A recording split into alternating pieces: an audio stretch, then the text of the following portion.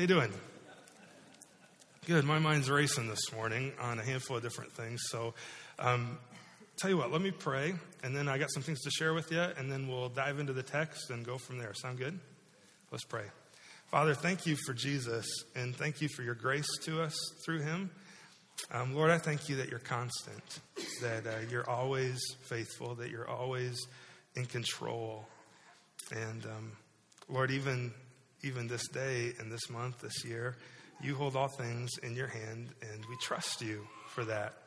So I pray this morning as I teach your word, Holy Spirit, would you teach me as well as I teach, and guide our hearts and grow us to be people who step out in faith, trusting your goodness and your faithfulness to us. I pray against the enemy. He would love to discourage us and oppose us in so many ways. But ultimately, Lord, your will always prevails because you're faithful and you're good. Show us that from the text this morning, I pray, and encourage each of our lives. I pray in Jesus' name, amen.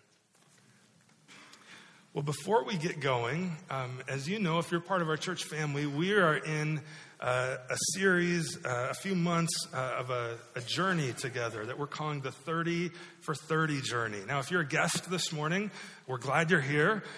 So you'll get clued in. This is a little bit of family stuff here. So if you're like, okay, I don't care about that, that's okay. Come back in a little bit then, okay? So here's what's going on. We're celebrating God's faithfulness to us over the past 30 years. Well, obviously, Bible turned 30 years old last fall.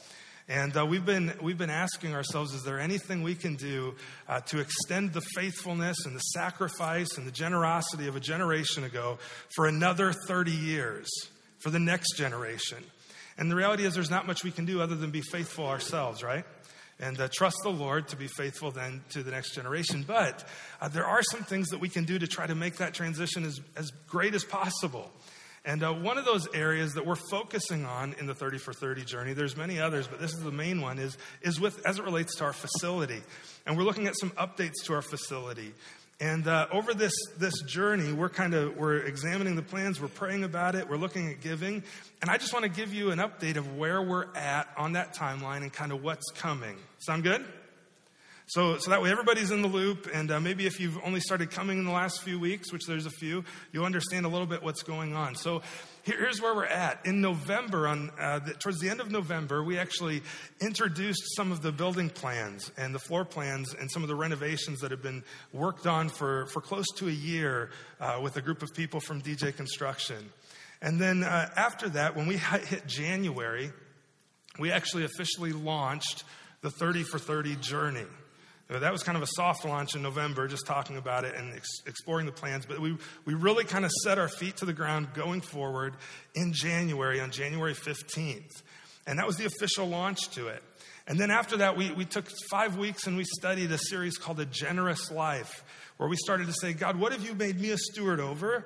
How can I be generous like that, like you're generous to me? And how do I grow in my generosity of my time, my talent, and my treasure?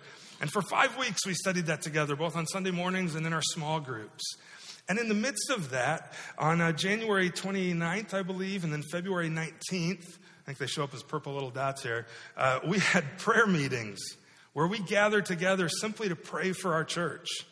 The first night, we prayed through our mission statement, that God would put in us a desire, a realization that we are sent ones to love people and invite them to follow Jesus with us.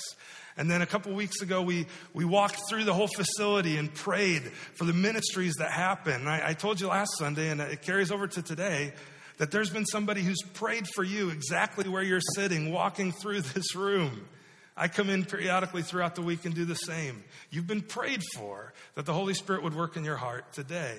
And we're going to continue our focus on prayer as we move forward. But today's March 5th, and today kind of marks the halfway point in this journey. And so that's why I wanted to share with you kind of where we're at, give you a little roadmap and let you know what's coming. Because from here on out, especially as we hit April, things will start to pick up. Yeah? All right, so here's what's coming. During the month of March, we're going to all of the ministry team leaders in our church, and we're sitting down with them, and we're inviting them to give.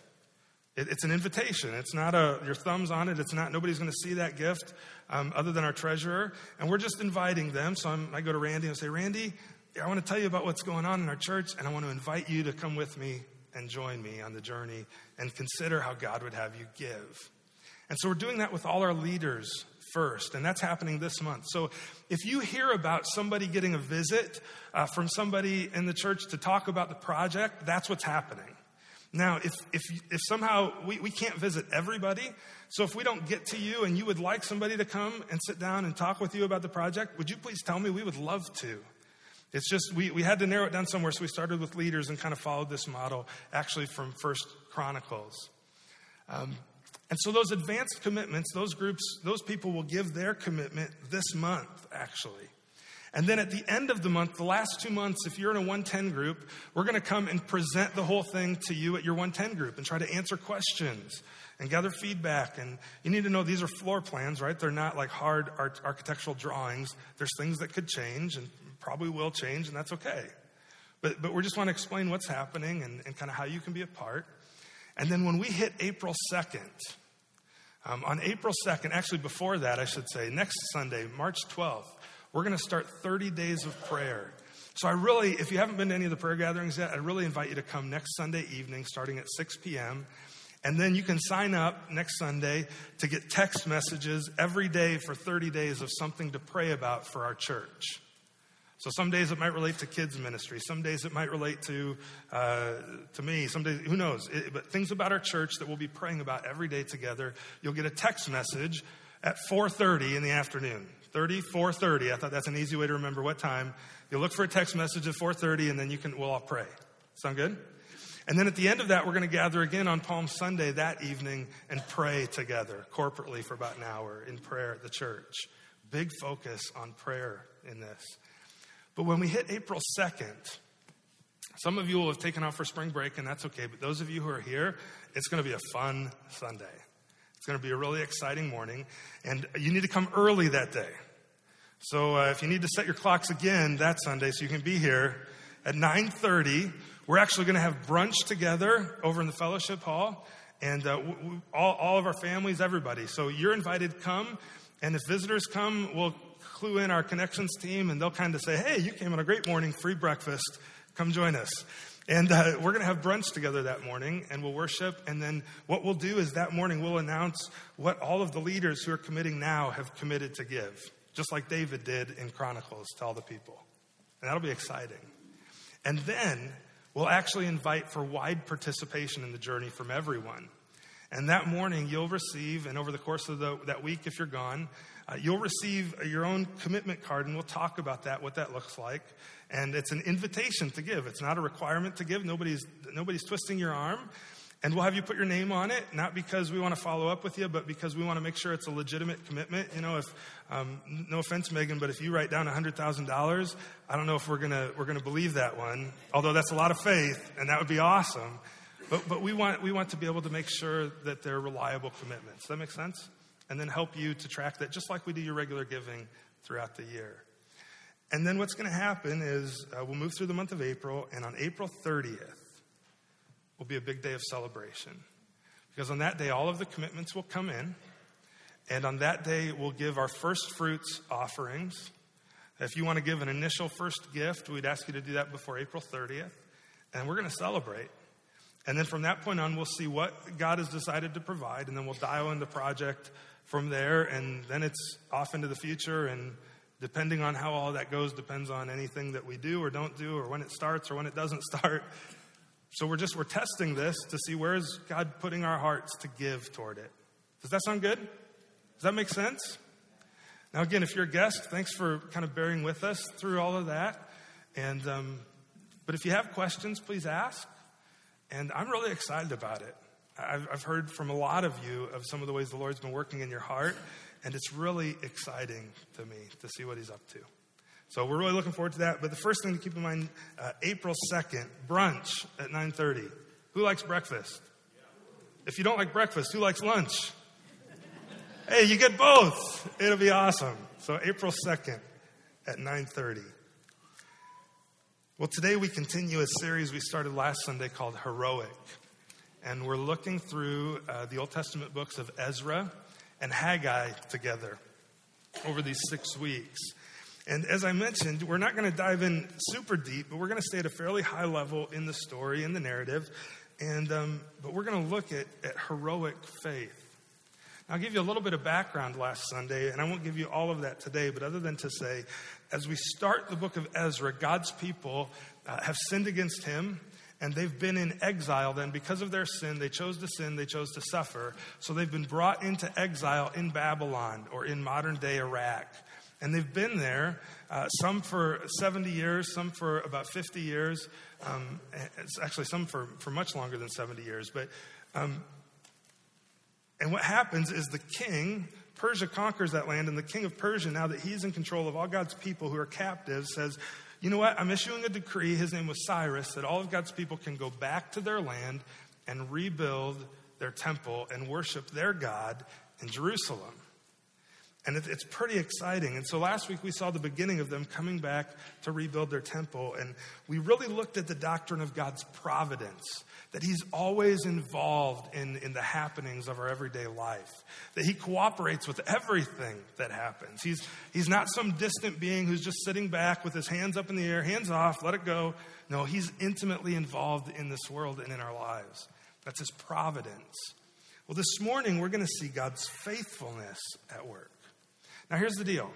When you look at God's attributes, when you look at the theology of who God is, you're going to realize that his attributes tend to kind of blend together. You're going to be like, okay, I see his providence last week, Josh, but that kind of sounds like his sovereignty, and that kind of sounds like his faithfulness today.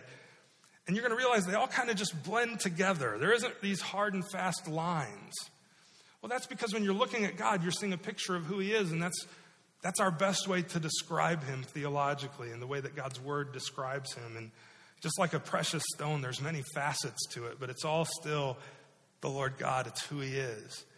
And today we're going to look specifically at his faithfulness. And here's what we mean by his faithfulness.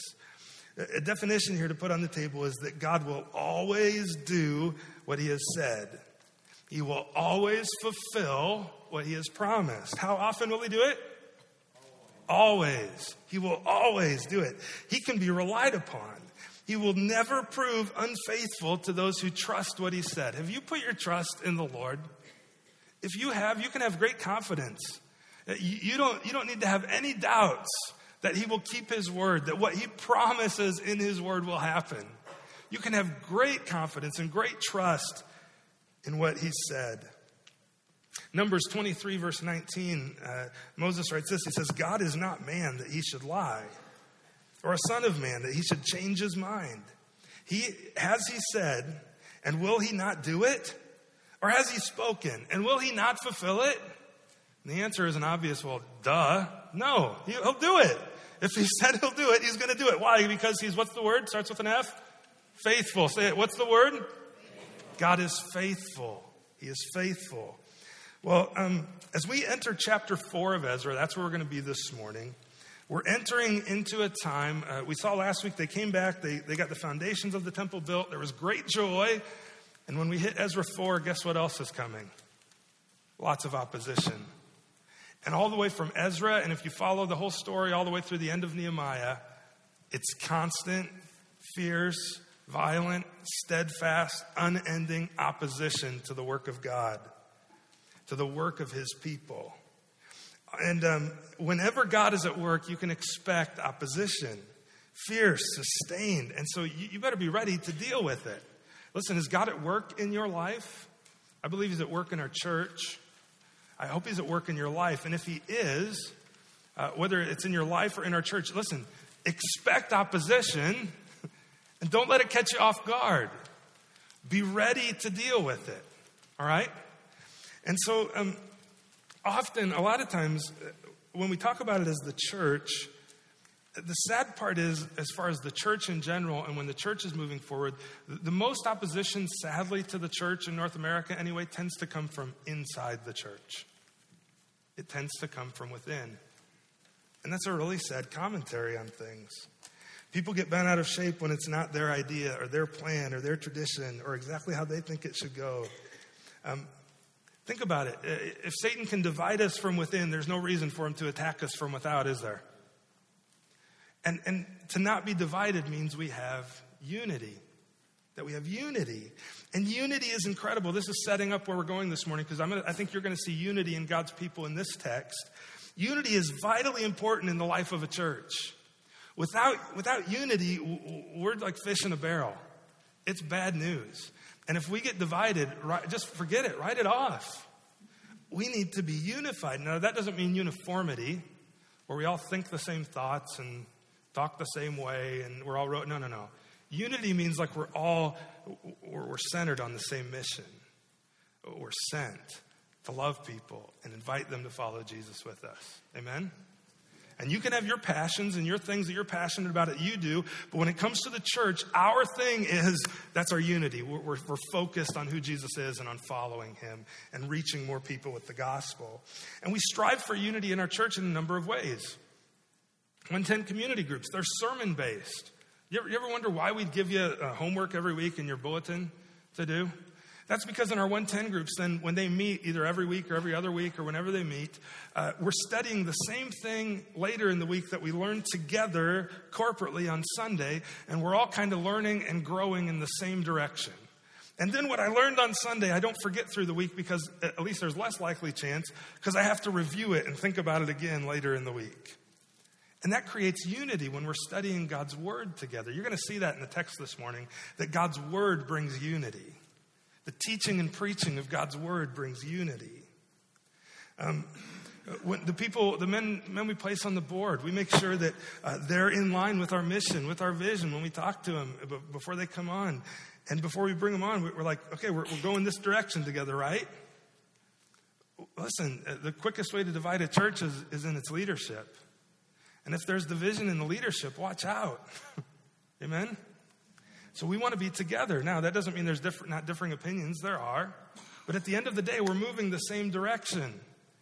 I've said sometimes, somebody will bring up, I'll just plain devil's advocate. You know what? The devil doesn't need an advocate, especially not on the board. Okay, here's another perspective. Great, but let's move forward together. That's unity. Another way that we do it and we protect it is, for me, even as a preaching pastor, I have maybe the greatest responsibility to build unity among our church by what I teach and how I say it. And not only how I say it, but how often I say it. You ever get tired of hearing me say the same things over and over? Somebody's shaking your heads different directions. That's okay. If you get tired of hearing me say the same things over and over, guess what? That's on purpose. Because the more I say it, the more people hear it, and the more we move the same direction. And if you're tired of hearing it, just nod your head up. I've heard that one. I got it. Here we go. Somebody else got it today. And we just keep moving forward. Amen?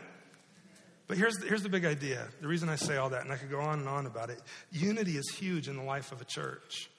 And the question for you and I, are you somebody who's contributing to the unity of your church? Maybe you're a guest and you're part of another church and you're just here today. Are you contributing to the unity of your church or the disunity of it? Are you a critic or an encourager? How are you contributing to the unity of your church? Are you a consumer or a contributor? Are you estranged or engaged? Are you selfish or selfless? Are you stubborn or teachable? Are you prideful or are you humble? It takes all of us to move together, to bear with one another. Jesus talks a lot about that, a lot about forgiveness and bearing with one another, and that's unity in the church. You tired of hearing me saying it yet? Okay, good. I'm going to keep saying it. That's unity in the church. We need unity together around the mission. Amen? Now, I told you this shows up in the text. Look here with me for a second back at some of last week's text from chapter 3, verse 1. When the 7th month came, in other words, after 7 months after they got back, the children of Israel were in the towns and the people gathered together. How did they gather? As what? As one man in Jerusalem. What the author here is saying, what Ezra's trying to tell us is they all gathered together in unity. And what did they gather to do? Do you remember? They built the altar and they began to worship. They gathered together in unity to worship the Lord. There was great unity among God's people. Great unity. And they had it for a couple reasons. They were working on a major mission together. They had traveled and done life together. And they were following the Lord together. So here's where we're heading this morning. These 50,000 people have returned from exile. They're unified. They've moved back in their own towns into Jerusalem. And with great unity, they're worshiping the Lord together. They're praying. They're working. They've laid the foundations for the new temple. There's a big celebration at the end of chapter 3. And we hit Ezra 4 right now. And if Satan can't divide them from within, how's he going to try to come after them? From without. And now the attacks and the opposition come. Let's start reading from Ezra chapter 4, because when God's working, expect opposition. Now, when the adversaries of Judah and Benjamin heard that the returned exiles were building a temple to the Lord, the God of Israel, they approached Zerubbabel and the heads of fathers' houses. Now, the adversaries, who were these people? They're non-Jewish people who were already living in the land when they got back. So let's imagine you guys are Israel, okay? And over here, you guys are Babylon. And you guys come in, you conquer Judah, and you take everybody, you take them all back to your land. Why did you do that? Well, because that's how you would break someone's spirit in that day in warfare. You'd take them captive out of their land, out of what they know to be familiar, and break their spirit and bring them into your land. And then somebody you captured from, from Syracuse, you'd take them and bring them over and put them in Israel. That make sense? And so these adversaries were people that had been transplanted from another land into the land of Israel. And we're going to read about them here in a moment, but that's who the adversaries are. They were already there. They're non-Jewish people already living in the land. They're referred to as people beyond the river, beyond the Jordan River. But let's keep going. They approached Zerubbabel and the heads of fathers' houses, and they said to them, so these adversaries, they said, "Hey, let us build with you, for we worship your God as you do, and we've been sacrificing to him ever since the days of Esarhaddon, the king of Assyria, who brought us here." You notice what they do? They approach Zerubbabel. He's the governor of Judah, of the Jewish people, and the heads of the fathers' houses, so the elders and the leaders. And they tell them, they say, "Hey, we worship your God just like you do." But in reality, you know what? They didn't worship the God of Israel. They didn't worship the God of the Bible. They worshiped a false God. They were heretics. Do you know what heresy is? Heresy is when I add anything to God's word or take away anything in such a way that it ceases to be the gospel and truth anymore. So when I add to it something that's not truth, or when I take away something from it that is truth, I'm a heretic. And heresy is not an issue of agreeing on closed-fisted things and disagreeing on open-handed theology. So if you're a Calvinist, an Arminian is not a heretic. If you're an Arminian, a Calvinist is not a heretic. Those are open-handed things. But those who don't believe in the God of the Bible, that's heresy. And heresy is a huge accusation to make on someone, because heretics end up in hell because they don't believe the gospel.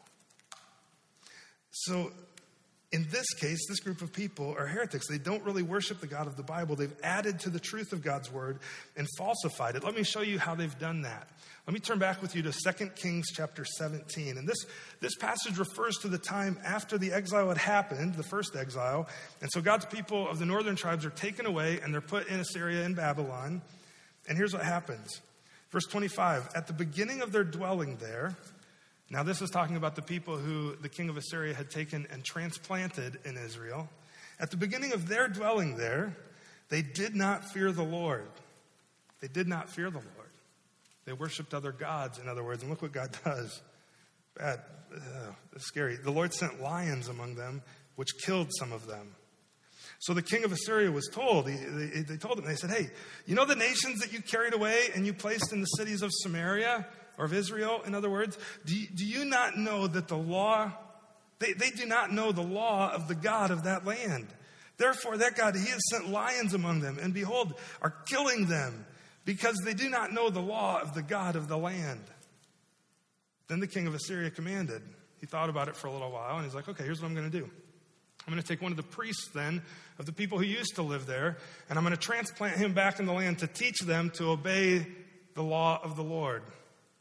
So one of the priests whom they had carried away from Samaria came and lived in Bethel and taught them how they should fear the Lord. Are you tracking with me?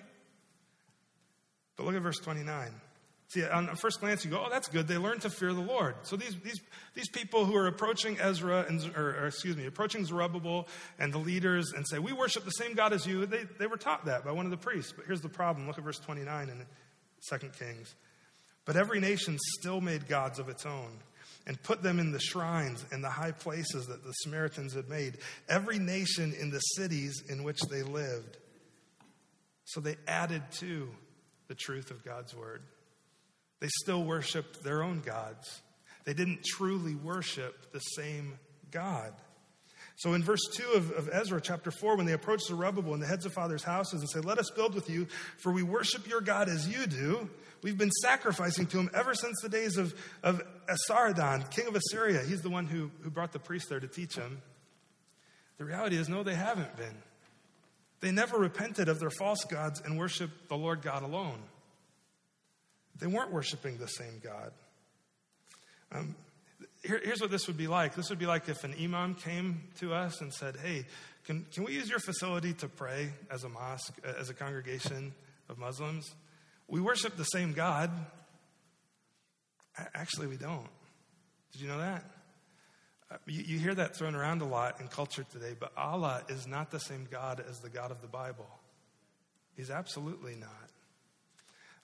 In fact, the God of the Bible's name is Yahweh, and he's a jealous God who declares that he alone is God. And he exists in three persons eternally, the Father, the Son, Jesus, and the Holy Spirit. Well, then who's Allah? Maybe you ask. Well, Paul says to the Corinthians that those who pray and sacrifice to gods other than Jesus are actually sacrificing to and worshiping demons. So I'll let you, with the text of the Bible there, you decide who Allah is. It's not the God of the Bible. Now, what's curious is this exact thing actually happened to a friend of mine who's a church pastor, who's a pastor of a church in Naperville. The Muslim religion is growing by leaps and bounds around the Chicago area. And a guy came in and it's like, hey, and we worship the same God. Can we pray here? And so they talked with him and they shared the gospel with him. And that conversation went on a few different times. They met together. And long story short, another facility opened up for them all to meet to pray. And so they never really heard from him again. But they had the opportunity to teach the gospel and he seemed interested. So maybe you can pray for that man. I don't know his name. But that he might come to know the truth of the gospel and worship the God of the Bible. But that's kind of what's happening. It's a totally different group of people saying, we worship the same God, and the truth is they don't. Look at verse 3. But Zerubbabel, Jeshua, or your translation might say Joshua, and the rest of the heads of fathers' houses in Israel said to them, no, you have nothing to do with us in building a house to our God. But we alone will build to the Lord, the God of Israel, as King Cyrus, the king of Persia, has commanded us. Notice all the leaders present a unified answer, and they reject the offer to help because it wasn't really an offer to help. You're going to find out here in a second that it actually, they wanted to help so that they could get in and frustrate the plans. And that tends to be, someone's character is often revealed after conflict. Look what happens in verse 4. Then the people of the land discouraged the people of Judah. So now they're discouraging. Opposition is coming up. The people of Judah and made them afraid to build. And they bribed counselors against them to frustrate their purpose. All the days of Cyrus, king of Persia, even until the reign of Darius, the king of Persia. And their real motivations revealed and opposition to God's work begins. And what I want to spend a lot of time with this morning is this idea of when God is working, expect opposition. And I want to look with you at 5 types of opposition that I see in the text here and that I think we face.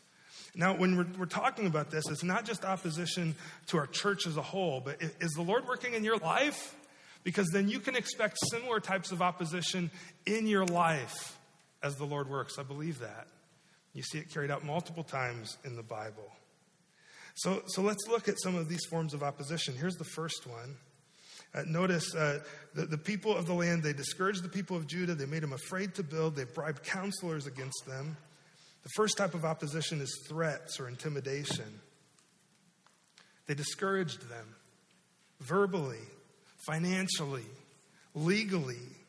Threats were thrown out. Hey, stop building or else. If you don't stop this work, it's going to be bad news. We're going to the king. We're going to tell him about it. And it got so bad that they actually, it says in verse 5, they bribed counselors to frustrate the work. That word counselors can mean agents or activists or protesters or propagandists. In other words, they paid professional protesters to come in and frustrate their plans. That's exactly what's happening in the text. Those bribed counselors, that's exactly who they are. They've been paid to go protest the work of God. They spread false information against God's people to frustrate them at every turn, to slow it down however they can. Note too, at the end of verse 5, this lasted all the days of Cyrus, even until the reign of Darius, to another king. So when God is working, expect opposition. Expect it. Expect, sometimes it comes in the form of threats or of intimidation, or sometimes in the form of people's anger toward you. I can't believe you did that. Okay, before you respond in anger, just listen, be quiet, and maybe that's just some opposition to you following the Lord. Trust him. But this opposition, it kept going. It was sustained. The threats, the intimidation, the false information, the accusation, it kept going for years on end. And this kind of brings me to a second opposition I see here, which is discouragement and exhaustion. This kept going for years.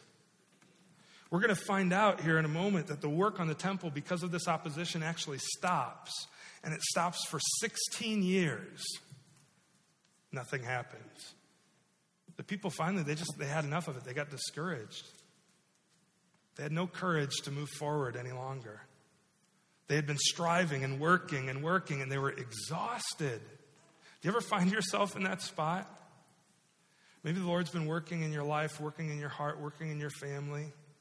And you keep moving forward, and you keep trying to take a step, and every time you're met with opposition, and the critics are coming out, or situations, whatever it is, and it's always opposition. You never seem to make ground. It gets discouraging, doesn't it? It's exhausting. And that discouragement and exhaustion itself becomes an opposing force to you following the Lord. Let's keep reading and see how else opposition surfaced to God's work. Chapter 4, verse 6. And in the reign of Ahasuerus, in the beginning of his reign, they wrote an accusation. Here comes more intimidation. They wrote an accusation against the inhabitants of Judah and Jerusalem. And in the days of Artaxerxes, those two are, I believe, the same guy, Ahasuerus and Artaxerxes. Bishlam and Mithridath and Tabeel and the rest of their associates, they wrote to Artaxerxes, king of Persia. And the letter was written in Aramaic and translated. And Rehum the commander and Shimshai the scribe wrote a letter against Jerusalem to Artaxerxes the king. And here's how it goes. So here's this letter of opposition. Verses 9 and 10 reveal that it's not just a few people writing it, but a whole ton of people. Let's skip to verse 11. And Ezra tells us this is a copy of the letter they sent. They wrote to Artaxerxes the king, your servants, the men of the province beyond the river, we send a greeting. And now be it known to the king that the Jews who came up from you, that were let to come back to the land after being captive, they've gone to Jerusalem. Let it be known to you, they're rebuilding that rebellious and wicked city. They're finishing the walls and repairing the foundations. They said, listen, they're rebuilding a wicked and rebellious city. And guess what? That was absolutely true, because Jerusalem had been a very rebellious and very wicked city. That's why they were taken into exile. They had rebelled against the Lord. They had always constantly turned their face from him and shook their fist at him. And that's why God brought in the foreign lands to conquer them. Jerusalem was a wicked city. It was rebellious in big ways before they were exiled. This is all true. But you know what? Here's what I see here in terms of opposition. The third form of opposition that shows up right here is accusation and rehashing the past. Do you know how Satan loves to discourage you? You know how he loves to discourage you? He brings up your past. He brings up your past failures. You start having some success in life and moving forward, and then all of a sudden the enemy's whispering in your ear, yeah, but it's not going to last, because I remember what you did. And you remember it too. You screwed up. You messed it all up. You're never going to get it right. Yeah, you might for a while, but I know who you are. I saw it back there. That's who you are. And he accuses us. In fact, in Revelation, John tells us that Satan is continually, constantly accusing us before the throne of God. Saying, how can you forgive them? Don't you see what they do? Don't you see how sinful they are? And this accusation is constant. And this rehashing of the past is constant. And it's effective when he does it. You know why? Because everything usually that he brings up in those ways is true. Yeah, I did screw up. I did mess that up. I didn't get it right. But there's a greater truth. It's only a half-truth. See, his accusation is only a half-truth. Yeah, Jerusalem was a rebellious and wicked city, but God's been working in their life, and he's redeeming them, and he's changed their hearts, and they're coming back, and now they're new, and we're starting over, starting fresh. Listen, that's the gospel, loved ones. I don't know what's happened in your life, what you've done, what's been done to you, but it's in the past. And when you trust Jesus Christ, 2 Corinthians chapter 5 says that, behold, the old has passed away. You are a new creation. You are new. And God no longer sees your failures. He sees you in Jesus Christ. Yeah, you still sin, but you're a saint who sins. You're not a sinner. Your identity has changed. And you know how you respond to accusation biblically? Here's how I believe you respond to it. You go, you know what? I remember that. Yeah, you're right. You know what? That's true. But I've repented of that. I've been forgiven. And it is forgotten. And it's done. Amen? That's how you reply to accusation and rehashing the past. It's only a half-truth, but it's a way of opposition that Satan brings up over and over. It's probably his biggest tool. Look at verse 13. Let's keep reading in their letter. They say, now be it known to the king that if this city is rebuilt and the walls are finished, they won't pay tribute, custom, or toll, and the royal revenue will be impaired. See, more accusation, this time towards the future. Now, because we eat the salt of the palace, and is it not fitting for us to witness the king's dishonor? It is not fitting for us to witness the king's dishonor. Therefore, we send and inform the king in order that search may be made in the book of records of your fathers. And you know what you're going to find? You're going to find in the book of records and learn that this city is a rebellious city, hurtful to kings and provinces, and that sedition was stirred up in it from of old. That's why this city was laid waste. All of that's true. We make known to the king that if this city is rebuilt and its walls finished, then you will then have no possession in the province beyond the river. So we see more accusation in all of that, but we also see another type of opposition, I believe, a fourth type to God's work that we can expect. And it's called negativity. Negativity. This constant drumbeat of negative thinking. It's never going to happen. They're just going to go right back to what they did before. It's going to be awful.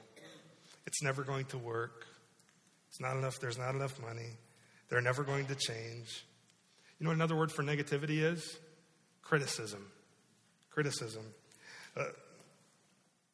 Later this month, I'll have been a pastor here for 14 years. And you know what drives me crazy more than anything else, more and more over time, is critical people. I just have less and less time for it. Because all it does is it puts this cloud over things of negativity and stinking thinking. And it's just like, I'm exhausted. Let's move forward together. That's in the past. Let's forget it. Right? Negativity is a type of opposition. Critical people, I don't like their theology. I don't like their clothes. And it's just this constant drip, drip, drip.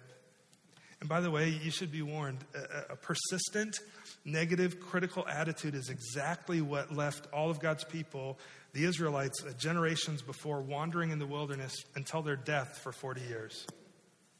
So how do you get rid of criticism? Well, you replace it. You replace it with love and with forgiveness.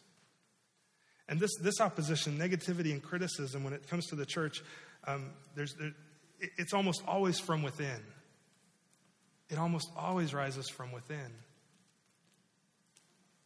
That type of opposition.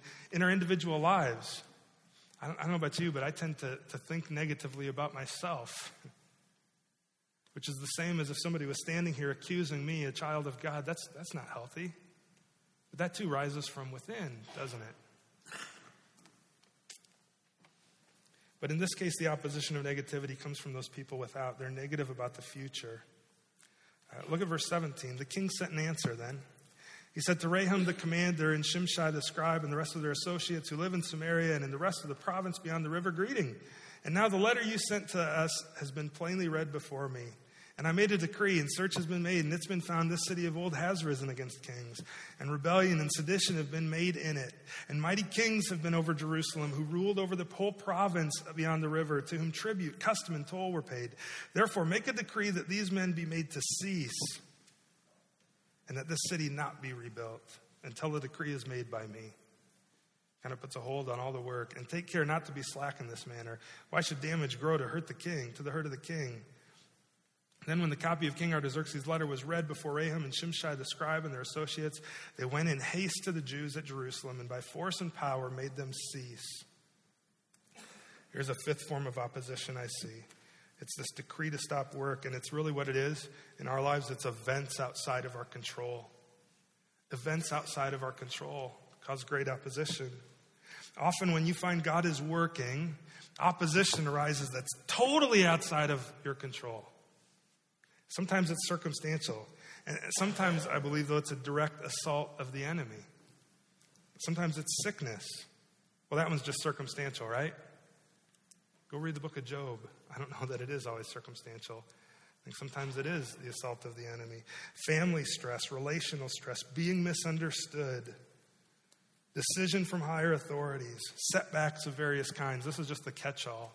I think fear comes into this one as well. Maybe this is the sixth one, is fear, that I find myself fearful and paralyzed and unable to move forward. But in any case, look at the result of all this opposition in verse 24. Then the work on the house of God that's in Jerusalem stopped, and it ceased until the second year of the reign of Darius, king of Persia. So the work stopped. Looks like the opposition won and succeeded. Clearly, they must have been doing something wrong, hence the opposition, right? No. Sometimes opposition can mean you're doing exactly what God wants you to be doing. And when God is working, expect opposition. And we'll move through these last 2 points quickly, but when God is working, he overcomes all opposition. When God is doing the work, you can expect opposition, but don't fear, because he overcomes all opposition. Because it's his work. He's the one who's faithful. 1 Thessalonians. He will surely do it, Paul writes. God overcomes all. So what do? We persevere. We keep going. We don't stop. In the face of opposition, don't give up. Lean firmer into the Lord Jesus and trust him. He's faithful. Trust his faithfulness. Trust what he wrote to be in his word to be true. He overcomes all opposition to his work. Let's keep reading. Look at chapter 5 of Ezra. We're 16 years later now. And now the prophets, Haggai and Zechariah, prophesied to the Jews who are in Judah and Jerusalem in the name of the Lord, name of the God of Israel who is over them. 16 years have passed, and Haggai and Zechariah start preaching. That when it says prophesying, really there, if you go read Haggai and Zechariah, you'll find out that most of the books are not foretelling the future, but they're forthtelling, thus saith the Lord. Haggai and Zechariah get up, and they do what I'm doing right now. They just start preaching the truth of God's word. They just start preaching.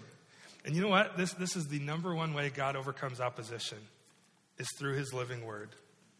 Through his living word. That's the number one way he overcomes opposition. Did you see what happened? Haggai and Zechariah preached the word. They prophesy. Then in verse 2, Zerubbabel, so the governor, and Joshua, the priest, they arose. After God's word was taught again, they got great courage from it. It's almost like you ever come to church on a Sunday morning and it's been a hard week and you hear God's word taught and then you leave and it's like, I got a new perspective on life for the week. Listen, that isn't anything that I had to say. That's God's word. being taught and God's word changing you. It's the power of his living word. And their preaching of the word of God is what God used to overcome the opposition to his work, because it overcame fear and wrong attitudes. It replaced it with truth. It confronted sin, if you go read Haggai and Zechariah, that needed to be repented of, and then encouraged those people to follow the Lord. It gave confidence to them in the face of threats and intimidation and accusation. It lifted and restored their hearts in the midst of discouragement and exhaustion. And it encouraged them to trust God, who is fully in control and fully faithful and is going to do what he said he would do. Are you facing opposition in your life? If you're growing, you probably are. Get your nose in his book. That's how you'll overcome it. To hear a word from the Lord. Hear from him in his word. So, long story short, here's what happens. The governor of that province, Tattenai, let me back up. Zerubbabel and Joshua get fired up after hearing God's word taught. It's 16 years later, and they're like, dude, what are we doing sitting around? We gotta move forward. Enough of this. If God is really God, he can really provide, he's really faithful, he's really going to keep his promise. Let's do this, right? They get fired up, and they start rebuilding. And they bring in timbers from Lebanon and cedar and all kinds of stuff, and they just start building. They're like, you know what? We're not stopping. We're just going. Here we go. No stopping now. And then the governor goes, hey, this is 16 years later, so different governor probably. Tattenai, he goes, what are you guys doing? There was a decree to stop the work on this, wasn't it? And then Zerubbabel pipes up, Joshua pipes up, and they're like, there was a decree before that by a guy named Cyrus who sent us here to do the work. And even before Cyrus, there was the decree from God Almighty saying, rebuild the temple. And so we're following those commands. And I was like, oh, okay, I've never heard of that. So he sends a letter back to Persia, to Darius the king, and they search the treasury, they search the archives, and in the meantime, the work keeps going. It doesn't stop. And he searches and he finds the decree from Cyrus. And you can read it there in your text. And that Cyrus sent him back. And not only did he send him back to build it, he gave him all the wealth. And so Darius writes back and he's like, listen, let them keep working. And let the work on the house of the Lord, I think in chapter 6, be left alone. Leave them alone. In fact, you know what you should do? Here's what I'm commanding you to do. I'm commanding you to finance their building. Give them more money to make sure it happens. Whatever they need, give it to them. Honor them in the work and let it be done. Isn't that incredible? God overcomes all this opposition. And because of that, they persevered. And listen, loved ones, whatever the opposition is you're facing, whether it's internal, external, it could be all kinds of different things in your life. Know that if God is working in and through you, he's going to help you overcome that opposition. In fact, he's the one who will do it. So you should persevere. And when you persevere, Jesus gets great glory and you get great joy. Jesus gets great glory, and you get great joy. By the way, after Darius, I think he means business, man, because if you look at verse 11 of chapter 6 in his decree, he goes, I also make a decree, if anyone alters this edict, in other words, if you don't help him rebuild the temple, a beam will be pulled out of his house, and he shall be impaled on it, and then his house shall be made a dunghill. He means business. But when God's working, expect opposition. But when he's working, he overcomes all opposition. So persevere. And Jesus gets great glory and you get great joy. Let me show you in the text. Look at verse 13. So then, according to the word sent by Darius the king, Tattenai, the governor of the province beyond the river, Shethar-Bozenai, and their associates did with all diligence what Darius the king had ordered. Verse 14, and the elders of the Jews built and prospered through the prophesying of Haggai and the prophet Zechariah, so that they prospered because of biblical teaching, and then they finished their building by the decree of God. Notice that's who's listed first. It was God's decree. He's faithful. And of Cyrus and Darius and Artaxerxes, king of Persia. And this house was finished on the 3rd day of the month in Adar, in the 6th month of the reign of Darius the king. And the peoples, verse 16, so they finished the temple. The priests, the Levites, the rest of the returned exiles celebrated the dedication of the house of God with what? What's it say? With joy. With joy. What if they had given up? What if they hadn't persevered? Now listen, persevering doesn't mean you're going to like it the whole time. Persevering is hard. Quite frankly, it stinks most of the time. But in the end, there's joy. There wouldn't have been joy if they had failed to respond to the teaching and proclamation of God's word. If they hadn't participated with what God was up to, there would have been no joy. Verse 22, and they kept the feast of unleavened bread 7 days with joy, for the Lord God had made them joyful. Loved ones, I don't know what you're facing, but know that God overcomes opposition to his work. And if you would persevere, Jesus gets great glory and you get great joy. Let's pray. Father, thanks for Jesus, and thanks for your grace to us through him. And Lord, thanks for the example of your people in Ezra, and how really we can relate to them in a lot of ways, because when things got hard, they quit, they failed. But at the same time, you didn't give up. You were still faithful when they were unfaithful. You still kept your word. You still moved the ball forward. And in the end, as they persevered and trusted you, you gave them great joy. I pray that for each of us in our lives, Lord. Jesus, I don't know everything going on in everyone's life, but you do. You can redeem and rescue the situation. You can help us to persevere and make it through. Would you help us to do that? That Jesus would get glory and that we would have joy. Father, we love you. I thank you for Jesus, and we pray all of this through him.